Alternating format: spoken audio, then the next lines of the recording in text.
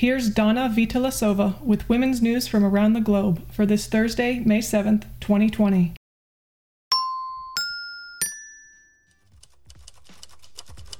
As unemployment rates all around the world soar, and most countries in the world offer little or no financial help, many women see no other option than to sell their nudes online.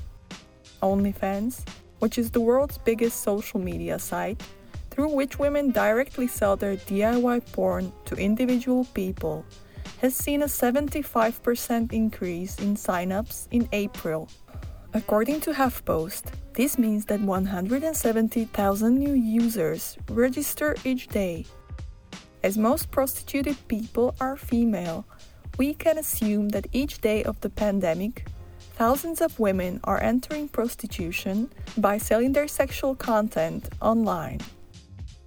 Many of these women may be underage, as BBC reported in its new video documentary. According to them, it's possible to trick the website's age recognition system. And while the BBC in particular seems to recognize some of the dangers of online prostitution, other mainstream media in the English-speaking world and beyond have celebrated this source of income. The Guardian, San Francisco Chronicle, HuffPost, and others have praised the platform for giving women and, quote-unquote, marginalized folks a source of income in these tough times. WLRN listener and volunteer Siobhan Jess sent us the following announcement.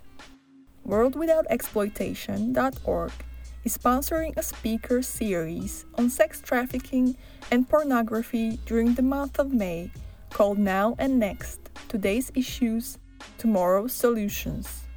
Today, at 1 p.m. EST, a talk will take place titled Past and Present, The Historical Effects of the Sex Trade on Women and Girls of Color Today, featuring Cherise Hopkins.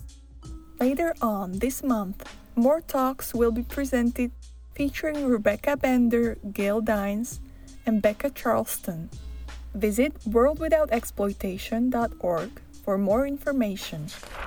Malaysia's Ministry for Women, Family, and Community Development issued controversial advice to women. It instructed them to prevent the spread of COVID-19 by, quote-unquote, not nagging their husbands, as well as by dressing up nicely and applying makeup when working from home. The ministry claimed such advice was aimed at, quote, maintaining positive relationships among family members during the period they are working from home, end of quote. This campaign, that took place on Instagram and Facebook, was swiftly met with outrage and ridicule, which led the ministry to abandon it. Such advice wasn't the first sexist overstep by the Malaysian government during the corona crisis. In March, it ordered families that only quote-unquote head of the household should leave the house to purchase necessities.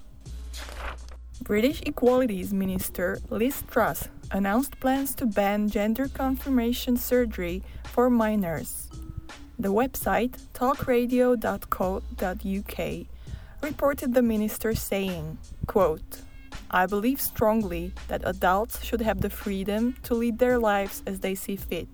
But I think it's very important that while people are still developing their decision-making capabilities, that we protect them from making those irreversible decisions. End of quote. Gender confirmation surgery, or sex reassignment surgery, when performed on women, consists of surgically removing healthy breasts, ovaries, uteruses, fallopian tubes, in some cases vaginas, and in phalloplasties, constructing fake penises and scrota. Currently, in the UK, sex reassignment surgery for people younger than 18 is performed only with parental consent. Ms. Truss also stated that she plans to ensure the protection of single-sex spaces. Also, as the website womenarehuman.org informed, NHS England has begun a review of the use of puberty suppressants and cross-sex hormones. According to CNN, Sudan's government has criminalized the performing of female genital mutilation.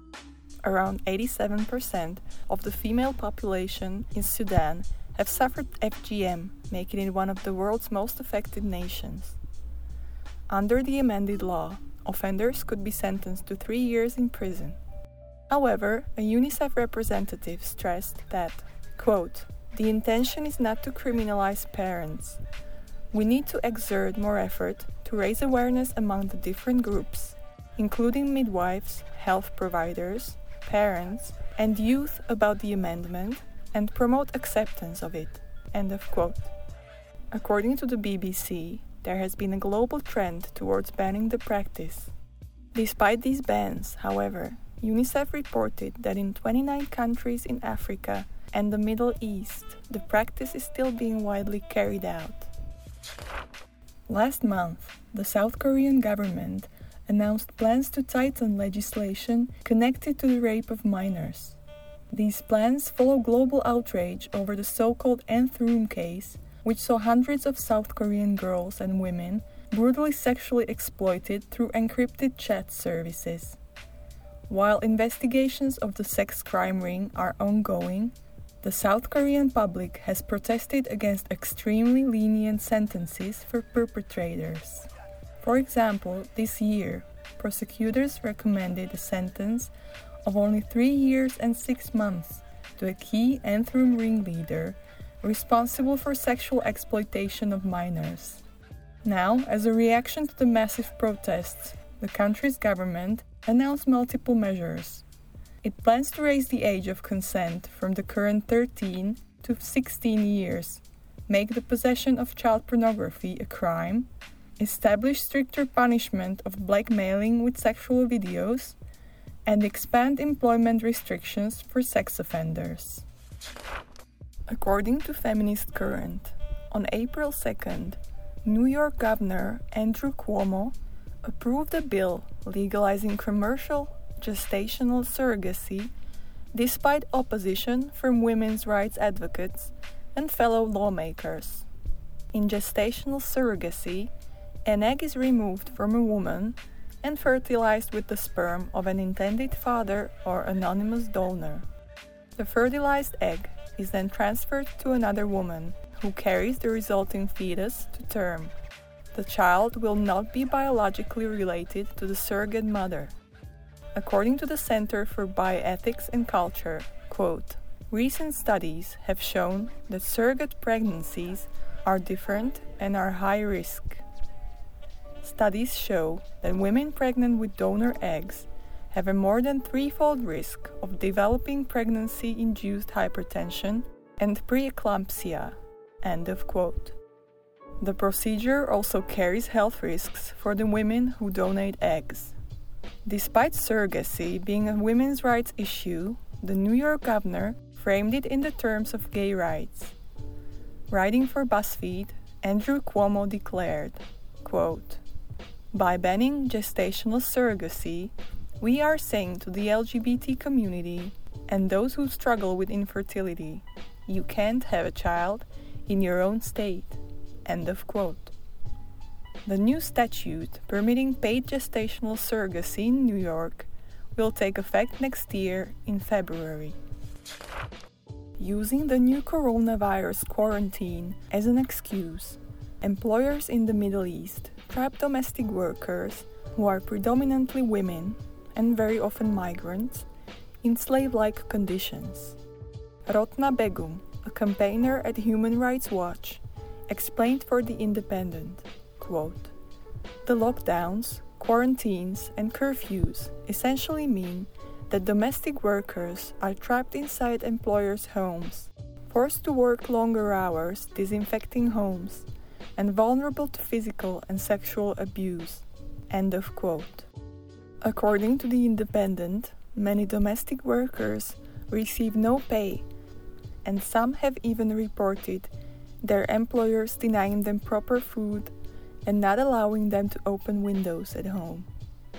Moreover, even if the women could escape, there is nowhere for them to go when government offices, embassies, airports, and potential safe houses are closed. Thus, according to human rights campaigners, there has been a 50% rise in the number of domestic workers making distress calls and a worrying spike in suicide attempts. More good news concerning gender ideology has come from Great Britain. The Daily Mail reported a U-turn on transgender policy in schools happening in Warwickshire County. In 2018, the County Council issued a 50-page quote-unquote trans inclusion toolkit that instructed 300 local schools how to deal with transgender issues, including the abolition of sex-segregated spaces and activities, as well as instructions on what constitutes quote-unquote transphobic bullying. Among the most protested instructions were the directions to let male students use formerly female-only spaces, such as toilets, changing rooms, and bedrooms on school trips. The document also contained guidance potentially curtailing free speech. For example, the school officials and teachers were directed to consider these statements transphobic bullying. Quote, "Oh, you can't be a lesbian, you're trans. Are you sure this is what you want to do? It might just be a phase. And there are only two genders. Because you're either born a boy or a girl, no in between." End of quote. Now, after an outcry from parents, the Warwickshire Council suspended the toolkit and placed it under review. A similar guidance, issued by Oxfordshire County Council, is currently the subject of a High Court challenge. That concludes WLRN's World News segment for Thursday, May 7th, 2020. I'm Dana Vitaloshova. Share your news stories and tips with us by emailing wlrnewscontact@gmail.com and letting us know what's going on.